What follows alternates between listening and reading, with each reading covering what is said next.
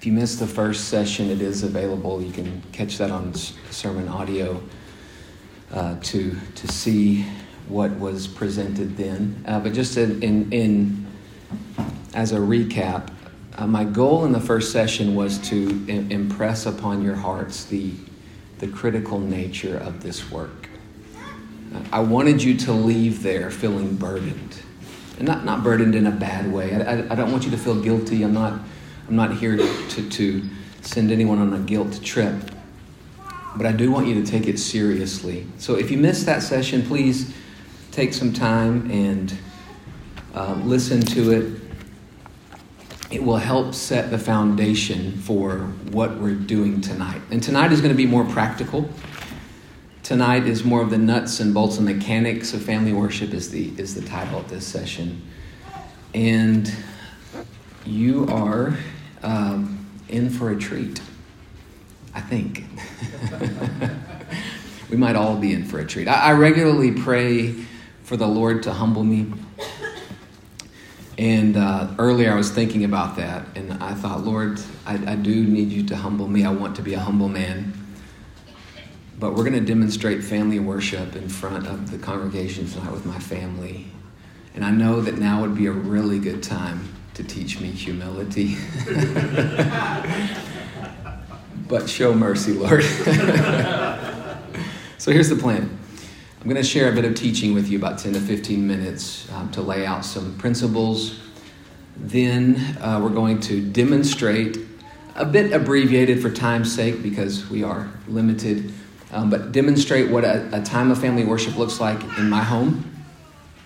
Then I'll present a few more principles, and then we'll debrief what happened up here. And there'll be some time, hopefully, to field some questions. If you have any questions about it, and I hope you do, there'll be time at that point to ask those. Okay? Are we in agreement? Okay, let me pray for us. Lord, you are good. You're mighty. You're worthy of worship. And Lord, we look forward to the day when it will be one big family worship session. And Lord, I'm thankful that when we're there, I'll look around and see these brothers and sisters. We'll hug necks, we'll cry tears of joy, and we'll sing to you. Lord, may our expressions of worship here in this building and in our living rooms picture that and point us to that. And Lord, may we be nourished through those activities because we need your help, Lord. We need grace to keep believing and repenting. We need your help to grow and to resist temptation. We need you to protect us from the devil, his devices. And Lord, I pray especially for the heads of households here, Lord. May we be men, courageous, honorable leaders, willing to lay down our lives for our wives and children as Christ has laid down his life for the church. It's in his name that we pray. Amen. Thomas Manton said, "When men have much to say in a letter and perceive that they have little paper left, they write closely." We have not a minute to waste. I want you to consider and remember the brevity of this life in comparison with the unfathomable length of eternity. So how ought we to spend this small bit of currency with which we've been entrusted? Is it ours to do with whatever we'd like? It is right and fitting that we do much for the Lord in the short space that we have. I want to encourage you, write closely. Charles Spurgeon prayed, "O Lord, let my life be filled, packed, and crammed with holy thoughts and words and deeds to your glory." But the question we have to ask ourselves are these: which deeds are primary? And to what should I give my attention? Now, we are not fond of discipline. No one wakes up in the morning saying to himself, "Gee, I hope someone confronts me with the truth about how I've really messed up. No one desires that. But brothers and sisters, we must humble ourselves under the mighty hand of God. We must remember that we need the discipline of the Lord. Our hearts need reformation.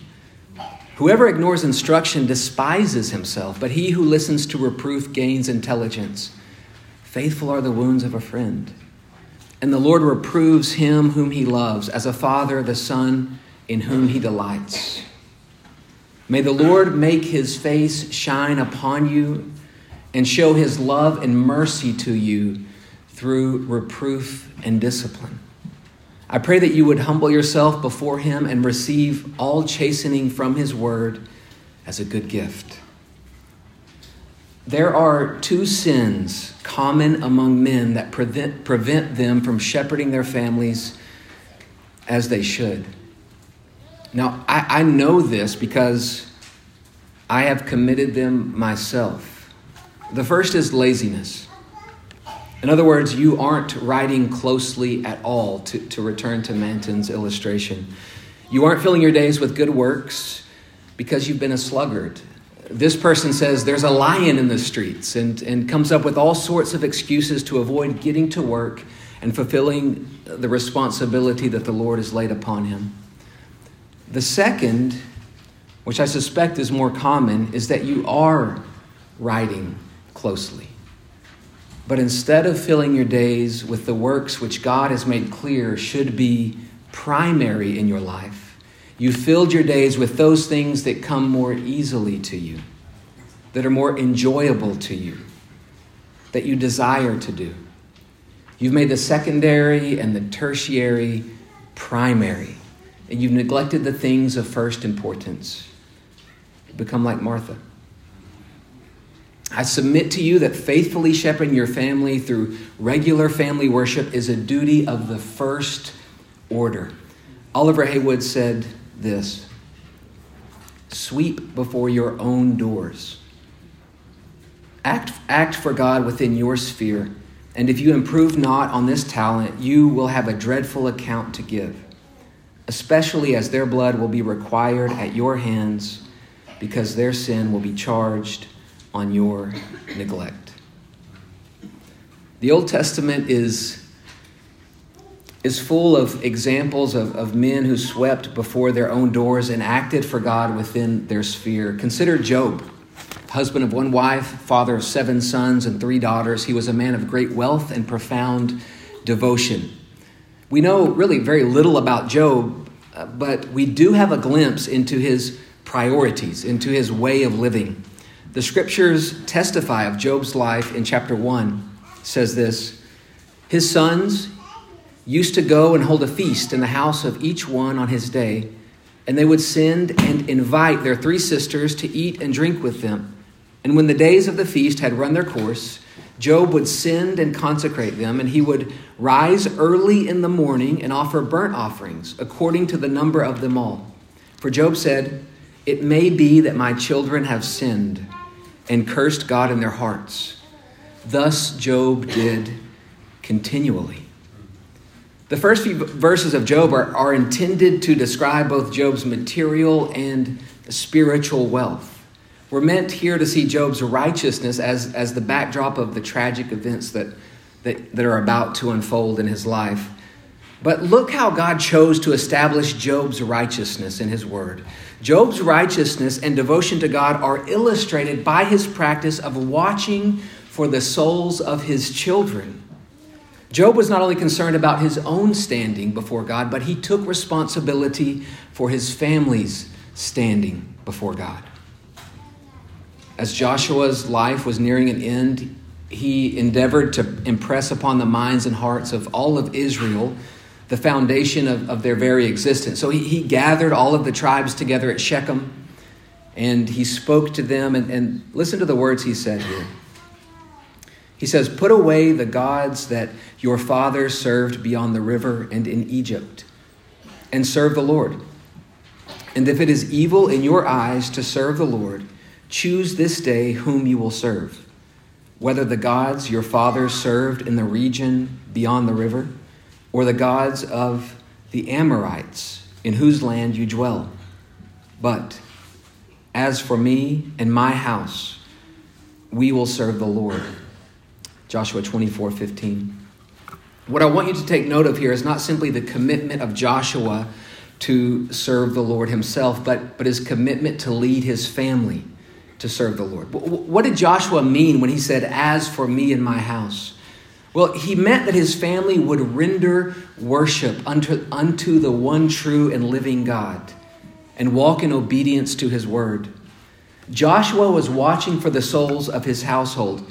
He was not satisfied with simply making sure that his personal relationship with God was okay and a priority. No, he knew that he was responsible for the spiritual well-being of all those in his care. After all, what good is it if a man is dedicated to the Lord, but his wife and children walk in darkness? Now, I don't share these things with you to heap guilt upon you. That's not my goal. Rather, I want to light a fire under you. I want your heart to be moved to provide for those under your care. I want your eyes to be open to the biblical duty and tremendous responsibility that lies before you. Also, I know that you're going to need more than inspiration. You need instruction. At least I did. In our first session, I shared with you my personal testimony of coming to terms with my responsibility to shepherd my family and my neglect of that for a long time. But so now I want to walk you through the way in which I lead my family during our times of family worship. So, if your last name is Bush, please make your way to the front. Take a seat in our makeshift living room up here, please. And as they come, let me make a few remarks as they get settled in. One potential cause of discouragement for parents who are beginning to practice family worship daily is this issue of unmet expectations, especially when young children are involved. So please remember that your children must learn to participate in family worship. This takes time, patience, mercy, and love. It is paramount that you keep in mind that your goal is not a pristine family worship service that would look impressive to onlookers, but the well-being of the souls of your little flock. Don't let your feelings or pride get in the way of this great calling. Now, let me mention a couple of things as we get started. One is we're going to abbreviate it just a touch for time, as I mentioned. Right now, our family is in the book of Deuteronomy, but we're going to read from Psalm 53 tonight. Also, each one of you should have a sheet of paper. I made a copy of the day that we're on today, which today is December the 15th. So we turn to day 15 in our guide to family worship, and that is the one that you should have there in your hands. One of those sheets should be that. So you can follow along with us. One other thing I want to mention is this. My family is scared to death right now. So they asked me, several of them, if we could not sing.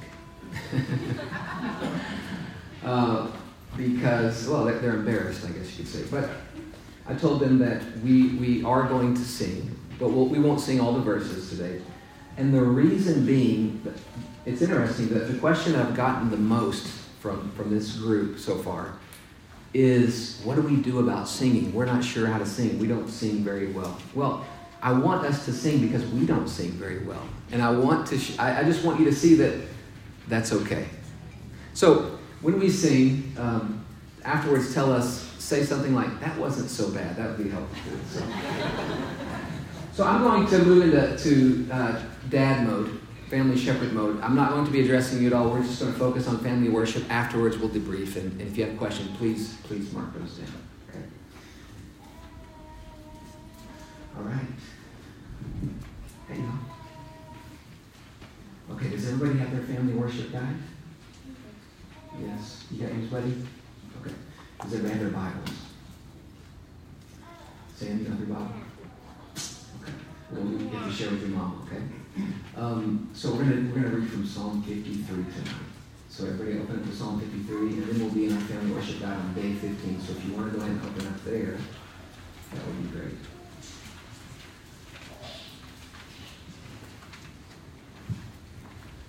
Psalm 53. Can someone tell me who wrote many of the Psalms? Anybody remember? David. You say? David. David. Yeah, good job. Excellent. And how do the Psalms? Oh, sorry. How do the Psalms help us?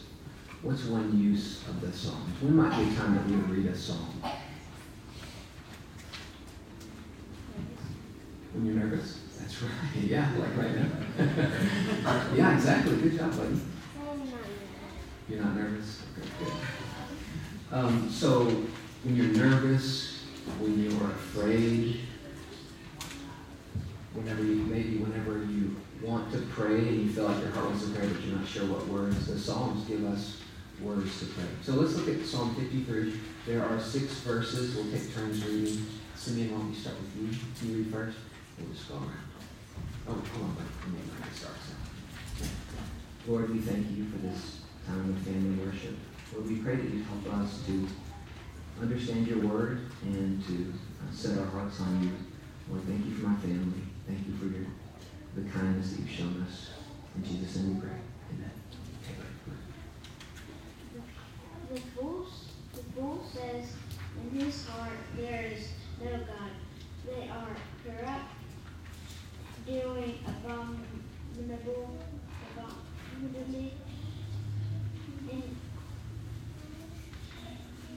iniquity. There is none who does good. God looks down. Let's go, Sophia. Good job, buddy. Thank you. God looks down from heaven on the children of man to see if there are any who understand, to seek after God. They have all fallen away together. They have become corrupt. There is none who does good, not even one. Have those who work evil no knowledge, who eat up my people as they eat bread, and do not call upon God? There they are in great terror, for there is no terror. For God scatters the bones of him who encamps against you. You put them to shame, for God has rejected them.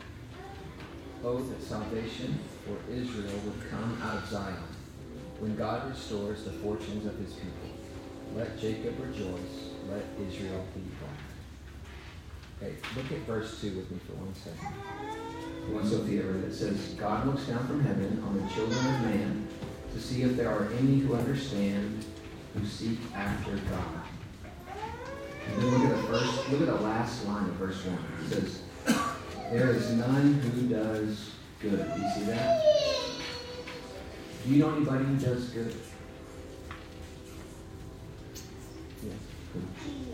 Jesus. Wow, good, buddy. Yeah, Jesus.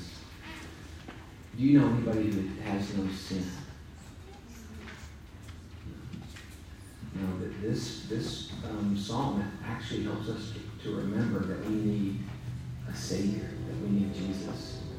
Because Jesus is the only one who has always done this good, right, buddy? Good. Okay. Yeah, sure. So in verse 3, when it's saying that, it's not saying that no one was a Christian. It was just saying that, or is it saying that no one? It's in verse 3. No, it says it in all the way. Yeah, so, well, we might not use the term Christian here because this was written before the time of Christ. But it's expressing this general principle that we see in the New Testament and the Old Testament, that all have sinned, all fall short of the glory of God. And we know the history of Israel, too, how they continually disobeyed the laws of God even after his great miracles and kindness toward them. So it's saying that everyone needs a Savior. Yeah, all of us. Okay, let's open up our family worship guides. Day 15, and we have a memory verse from the book of Galatians. So let's work on that for a minute. Sam, will you read it first, please? Christ redeemed us from the curse of the law, by becoming a curse for us.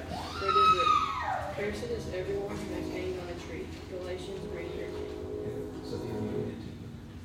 Christ redeemed us from the curse of the law by becoming a curse for us. For it is written, cursed is everyone who is hanged on a tree. Galatians 3:13. Good. And this verse fits really well with Psalm 53, doesn't it? It's talking about Christ's work for us because we are sinners. Okay, let me quiz y'all a little bit, okay? So cover up your Bible verse for a second. Just cover it. You don't have to close your Bible. Okay, I'm going to point at you and see if you can remember the word that goes there, okay? Christ redeemed us from the curse, good job, of the law, good, by becoming a curse. Thank you. Curse for us, for it is written, cursed is everyone who is on a good. What was the reference? Anybody remember? Yes, Sal. Galatians 3:13. Excellent. Galatians 3:13. Let's look at the catechism questions. Samuel, can you repent and believe in Christ by your own power? No, I can do nothing good without God's Holy Spirit. Simeon, how does the Holy Spirit baptize believers?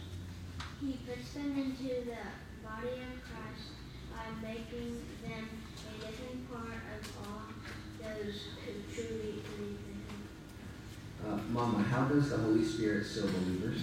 He comes to live within them to guarantee that they will receive the wonders God has promised those who love Him. And Sophia, how can you receive the Holy Spirit? God has told us that we must pray to Him for the Holy Spirit. Okay, let's look at the confession together. Samuel, will you read the first sentence? This saving repentance is a gospel of grace in which those who are made aware by the Holy Spirit of the many evils of their sin by faith in Christ humble themselves for it with godly sorrow, hatred of it, and self-judgment. Silas, will you read the next sentence? They pray for pardon and strength of grace and determine and endeavor by provisions from the Spirit to live before God in a well-pleasing way in everything. Okay. So what is this little paragraph? What's the main idea, Sophia? Repentance. And what is repentance? In your own words.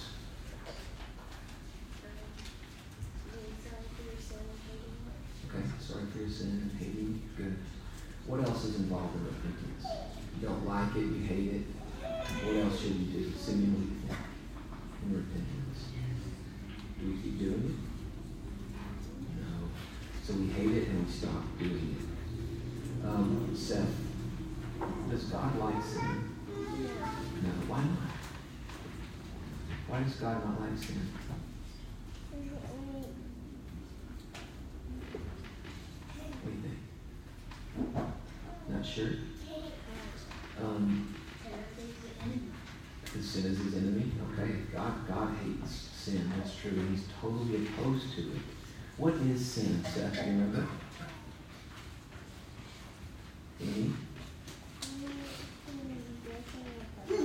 That's right. Any transgression of the law of God. And Seth, what is meant by transgression? Yes, Cindy, what is meant by transgression? Doing what God forbids. That's right. So sin is doing what God forbids, and that's why He doesn't like it. And if God doesn't like sin, we ought to not like it either. Let's look at the prayer together. Look at the prayer. Cindy, will you start us out? And as we read it, let's read it in a posture of prayer. Okay, as we read it, we're also praying. Cindy, will you read the first line, please? O great eternal, original, and author of all created, begins in happy thing. We adore you who has made man a creature capable of religion and taught us to say, where is God on the earth? We lament that degeneracy has spread over the whole human race, which has turned our glory into shame and has rendered the forgetfulness of God unnatural as it is so common and so universal a disease. Holy Father, we know it is your presence and your teaching alone that can refrain your wandering children and impress a sense of divine things on the heart. Amen. so firm a foundation, ye saints of the Lord, is laid for your faith in his excellent word. What more can he say than to you he hath said, to you who for refuge to Jesus have fled? Fear not, I am with thee, oh be not dismayed, for I am thy God, and will still give thee aid. I'll strengthen thee, help thee, and cause thee to stand, upheld by my righteous, omnipotent hand. Good. What does omnipotent mean? All powerful. Can God do all things? Yes. Yes, he can do what? Simeon? He can do all his holy will. That's right. He can do all his holy will. Nothing can stop God when he determines to do something. Let's pray. Let's pray for any requests that we have to finish our time. What? Okay, does anybody have a prayer request? Okay, Sean and Emma, yeah, let's pray for them. Pray for comfort. Tithing family, yeah. The walls? Okay, yeah, pray for the walls. Who else? Ben Lane. Adam Burrow. Good. Pray for the elders. Pastor Jack. Who else? Anybody else? Pastor Jimmy? Johnny. Pastor Johnny. Okay. Yeah. Austin and Cheyenne's wedding. Okay. Let me pray for these things. Lord, we thank you for this time of worship. Lord, as a family, we come before you and we recognize your authority and your power in our lives. You are omnipotent. You're mighty to save, and you hear our prayers. You're a mighty king. So, Lord, we bring all of our petitions to you. Lord, you never sleep, you never slumber, you don't grow weary. Lord, we pray for our neighbors, Bubba and Savannah, Maddie, Jay, Mackenzie. We pray that you help them and their families, draw them to you. Use us to share the gospel with them and encourage them. Lord, we pray for our elders. Lord, we pray that you bless them, provide for their needs, protect their families. Lord, help them to resist the temptation and the fiery darts of the devil. Lord, help them to continue to lead us faithfully. Lord, we also pray for Austin and Cheyenne and their wedding. We pray that you bless them and prepare their hearts to become man and wife. Lord, we pray for the Walls. We pray that you bless their time as they visit the United States. That you give them good rest and sweet, sweet time with family and friends. Lord, we also pray for the Tyree family. We pray that you sustain Emily and Lord, help their children. We pray that you provide for them, Lord, and continue to be their comfort and their shield. Lord, we also pray for Adam. Pray that you give him clarity and wisdom about the big decisions coming up. And Lord, we pray for Ben Lane. We pray that you provide for his needs so that he can work full time with the work of ICP. Lord, and we also pray for Sean and Emma. We pray that you comfort them, Lord. And, Lord, be a father and Lord, be a husband to Sean. Help them. Lord, we love you and we thank you. In Jesus' name we pray.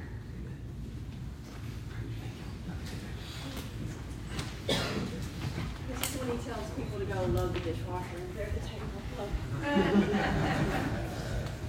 That's true. That's true. That is normally where we transition to family meeting, and there are some chores that generally happen right after that, but we'll save those for later. I don't know if you can see, but I'm sweating a bit. Start slow, be simple, stick with it. I assure you that regular family worship is doable. And over a period of weeks, it will become the sweetest part of your day. Over the years, it will be what the Lord uses to awaken and call and transform the little sheep in your flock, and also you yourself. As you keep plotting, make sure you keep watch over your own soul. Stay warm near the fire of the gospel, and let the spirit of mercy characterize your shepherding. Follow our Lord's example of abasement. Consider what Richard Sibbes said. Shepherds need to take heed, therefore, how they deal with young believers. Let them be careful not to pitch matters too high, making things necessary evidences of grace, which agree not to the experience of many a good Christian, and laying salvation and damnation upon things that are not fit to bear so great a weight. In this way, men are needlessly cast down and may not soon be raised up again by themselves or others. The ambassadors of so gentle a Savior should not be overbearing, setting up themselves in the hearts of people where Christ alone should sit, as in his own temple. A couple of bits of counsel. Remember, shepherding your wife, your children, this sort of practice of family worship, it's not only considering the consistency and content of family worship, but it's also how you speak to them. The amount of time that you spend at their side, your affection toward them, the joy that you take in them. Be careful not to make family worship a side project. And don't turn family worship into a justification for not shepherding your family consistently, hour by hour. Family worship ought to be a special punctuation to the consistent care you are providing for your little flock. One other thing. If you are feeling overwhelmed, good. The last thing your family needs is a self-reliant shepherd who thinks he has the strength and creativity and charisma and wisdom to carry out this charge on his own. Only let those feelings of anxiety and inadequacy drive you to Christ. Do not let those feelings paralyze you and cause you to leave behind this critical responsibility. The Lord will help you. He will use your feeble efforts offered up in faith on behalf of your family to do his good work in you and in those under your care. Now would be a perfect time to pause and see if there are any questions, any clarifications you'd like me to make, anything that you're curious about that you saw here. One thing I did want to mention is you saw towards the end Seth upside down here. He was looking for his pen. I'm glad that happened because that's a lot more characteristic of what usually goes on there. I was surprised. He was very well mannered for most of it. But he's a little boy. He's active. His mind goes to different things. One of the things that we do to help with that is he gets a writing utensil to use, and he has his own family worship guide. Now I'm going to show you this because it's important to see. If you look through this book, it is a masterpiece. Not only has the dog chewed on the edge of it, but every page, I'm talking every page you turn to is filled with his doodles. Now, this is good. I want him engaged in something that keeps him from running around, and he's engaged in the same thing that we're using. Now, I understand he's not catching it all, for sure, but he's learning that we use this book for family worship. He also has a little Bible that he uses as well. And little by little, he's learning to participate. You heard him answer a few catechism questions that I threw at him. It's a process. Patience, mercy, love. Takes time. The other thing you'll notice is if you looked at these books, they all have a name on the back. You can see it says Seth there. We also always have with us a couple books that say guest on the back. We love for people to join us in family worship. In fact, when people come, we try to make it a point to practice. In fact, a few of you in here have participated with us. We make it a point to do that. And even if it's someone who's maybe not a very strong Christian or maybe not even a Christian at all, we'll mention to them, hey, we're going to have family worship in a few minutes. Maybe we just finished dinner. And we'd love for you to join if you'd like to. and we just move ahead with it, and they always stay. Does anybody have a question that they'd like to ask? Okay, they're in the back. Do you have any more of those books? Yes, I've got a lot of them. Yes, I do. Yeah. Good question. You're right. Yes, sir. So with a 1-year-old, it can be tough because if he starts throwing a tantrum, Yep. it can kind of just throw the whole thing off. Yep. And my temptation in the past has just kind of been to throw in the towel. Mm-hmm. Any words of encouragement for that? Yeah, and in fact, in our next session, I'm going to deal with that extensively, working with littles and helping littles to participate. But I'll mention a couple of things now. What we just did, I didn't time it. It was a bit shorter than what we normally do. That's too long if you're just starting out, and for littles especially, it's hard for them to focus. So the issue of unmet expectations is a very real one for family worship, especially when you have littles. So get really close to the goalpost. Make it an extra point. Don't try to kick a 50-yard field goal the first week in family worship. So I would suggest with your little, with Mordecai or a small child, with the best you can, pray with them, help them to see, read a short passage of Scripture, and sing one stanza. Amazing Grace, or maybe Jesus Loves Me, something that they might even know. Keep it 3-4 minutes, and then slowly build up. But you're still going to have those times where it gets, you might have to throw in the towel. There's been a couple times where we've had to stop family worship in order to administer some loving pow-pows, which we call spankings. We call spankings in our house. But it happens. That's just a part of it. Yeah, but good question. There's several practical strategies that I'll help with that. Yes, sir. So my context is a little different. Yep. But probably no spankings in your context.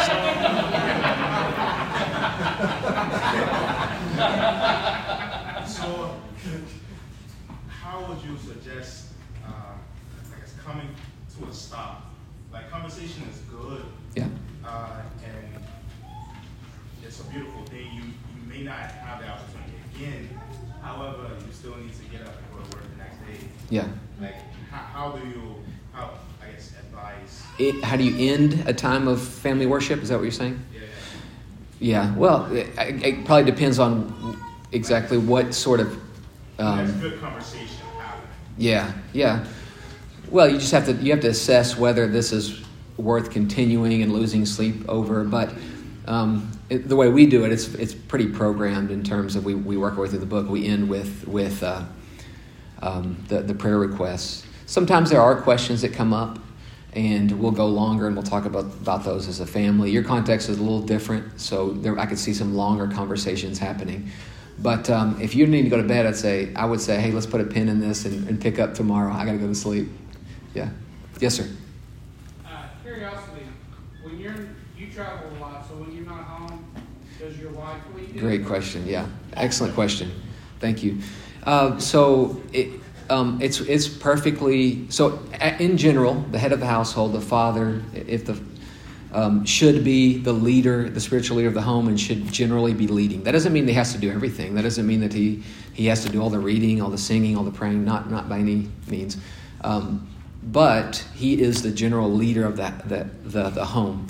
So he should be the one saying, let's get together for family worship. In fact, whenever I neglect it and my wife has to say, hey, are we going to do family worship? I feel a great shame, as I should. So the father should, but sometimes we're not there. Working late, I travel.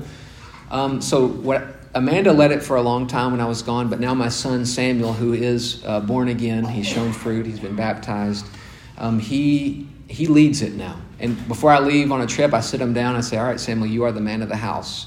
And a big part of that is family worship. You need to call the family together to do family worship each night. You don't have to do the whole thing, and you can ask others to help you with it, but you need to step up and lead it. So that's what I do. And in fact, if I weren't traveling, I think that'd probably be good anyway to teach my son and my sons to begin to take spiritual leadership, to prepare them for when they will do that one day. Excellent question. Another question? Yes. I'd like to make a comment that my pastor's wife pointed out to me this week, that if my son's old enough to lead family worship, Yes. Yeah. Yes, ma'am. You said catechism. What is that? Which one do you use, and when do you do the bulk of that work? I saw you touched on it in family worship. Yes. Is there another time of your day that you're devoted to that? Yeah, so my style and philosophy of family worship is I put the memorizing part at a lower priority. We do work on memorization, but we don't spend focused time in family worship really drilling for memorization. The reason, and I might shift on that over time, that's not that's just my personal philosophy. The reason that's my philosophy is because I don't want family worship to turn into like a class, like something that they dread because I'm drilling them on if they've memorized their things or not. I want their hearts to be more in a posture of thinking about how worshiping the Lord, I guess you could say. Not that you can't worship through memorization, but we don't do that a lot in family worship. We do it outside of family worship some, especially with the littles. I have a routine with the littles many nights, not every night, but Simeon and Seth sleep in bunk beds, same room. We go in, we do prayers, songs, and questions. So I'll sing a few hymns with them. We'll work through the catechism questions. They both are about up to 25 or 30 in this catechism here. This is the catechism for boys and girls. It's an old catechism. It's a faithful catechism. There are lots of others. I chose this one because it's suitable for young ones. That's why I chose it to use in this guide to family worship. So that's how I approach that. Thank you. That's a very good question. Thank you very much. Someone else have another? Yes, sir. How would you tailor your approach if it was just you and your wife? Yeah. As you said, you go to dad mode, so if it was just you and your wife, would your tone be different? Would you go longer? Yeah. Some things up? Yeah. Well, so as you minister to your family, you're responding to their needs and their moods and where they are in their understanding of the gospel. So yeah, with every new person that comes or goes, it does change for sure. If it were just my wife and I this would work great for just my wife and I. That's probably what I would use as my baseline because of the convenience of it. And again, I think I said this last time, but let me reemphasize: family worship. It's not about the kids. It's not about the spouse. It's not about the wife. It's not about the husband. It's about God. So we don't want to tailor things toward a certain group or a certain person in. So family worship it's not the time to pull out the book 12 Things Every Teenager Needs to Know to whatever, because then it becomes about teenagers. So we all need this. I need family worship. I need it. My kids need it. My wife needs it, but I need it too. So it's for everybody. I hope that kind of answered your question. Thank you, sir. Yes, sir. In the back. Yes. My son's 2, so we try to teach him how to pray. Sometimes let him do it himself. He'll pray for the family, then he'll throw in thank you for the baseball game. Thank you for the what? Baseball game. Okay. So excellent. Be corrected, or is that just something you grow out of? Grow out of? I mean, I think the Lord. I haven't grown out of it. Yeah, I pray for the Razorbacks on a regular basis. Not really, but I do think that's a good question. I'm not trying to make fun of you, but that's a wonderful thing. I think for children to pray for whatever's on our hearts. That's what we should. The scriptures tell us to pour our hearts out to God. So whatever we're thankful for in that moment, or whatever we're worried about, I think we should encourage our children to express those things. Now, if it's something that's inherently sinful, then there might need to be some correction. But giving thanks for a baseball game, I think that should be encouraged if that's something that he enjoys and that he is thankful for. So yeah, praise the Lord that you're teaching your 2-year-old to pray. That's a wonderful thing. And that's actually another question I get. Should I allow my little children who don't understand the gospel to pray? There might be different views on that. I don't want to. I do want to be careful, but my personal view is that we should allow them to pray. If they have a desire to bring requests to the Lord and they've seen that in their parents, that we should not snuff that out. Obviously, we don't assume they're a Christian if our 2-year-old prays. That's not what we do. But if their heart's tender to the Lord, we ought not to seek to harden it. Anybody else have a question? We're almost out of time. Maybe one more if someone has one that they really would like to ask. Yes, Eric. I'm going to overlap Delano. So you being very busy man, busy schedule, I know life's always an adjustment and there's seasons. Do you consider the family worship that time for now also included of you bathing and washing your wife in the Word? Or do you still set apart time where it's just you and her spending time with the Lord as well? Yeah, I think both are important, and we do both. So our general routine, rhythm of life, I guess you could say, is we do family worship in the evening. Morning just really doesn't work for us very well. But in the morning, that works better for my wife and I, because we usually get up before the kids, having coffee. We're sitting there together talking, and we'll spend time reading from the scriptures, or we've got a book called The Godly Marriage by Richard Baxter that we've been kind of working through together. So I think both are good. However, I'd say if you had to choose between one or the other, I think that having the whole family together to worship together would be the priority there. But if you don't have time for this, and that's another question I've gotten, what if we don't have time for this? Well, if you don't have time, then my suggestion would be to reevaluate your priorities and where all of your time is going. There has to be time for this. There has to be time to lead your family spiritually. Yes, last hand from my wife. I just want to clarify a couple things that early on, I struggled a little bit with the difficult language for littles, and I appreciated you saying that you're not tailoring it to anybody in particular, and I just help to see that when they're grown, having gone over this so many times, it'll just be part of who they are, and at some point, it will start to click. Yeah. Pragmatic thing that's come from this is just because we are a bigger family and we do go at such a pace and we're in different places at different times, it's like a reset for our family. And so that's like, just the chaos around us, that like they've come to, like you can tell they need it more when things have been hectic and chaotic, and it's just kind of a reset for us all together. And that's been an unexpected. Yes. It's a time to come together. Yeah. Thank you, Amanda. Yeah. They'll learn. They'll grow in. The illustration I use is a lattice. If you're a gardener or put flowers up, a trellis. A trellis is this kind of shape like this. You put it up against a wall or a fence so that a rose or some sort of vine can climb up it. Now that vine is not going to go any higher than that trellis is. So in our family worship and as we teach our children, not that we want to confuse them, but we want to give them somewhere to climb up to. So we don't shy away from using hymns and confession and those sorts of things. Now they get it wrong sometimes. I was sharing it last week with someone that for a long time, Seth only wanted to sing Rock of Ages. That was his song, Rock of Ages. The reason is because he thought I was saying Rocket Ages. He wanted to sing the Rocket song over and over.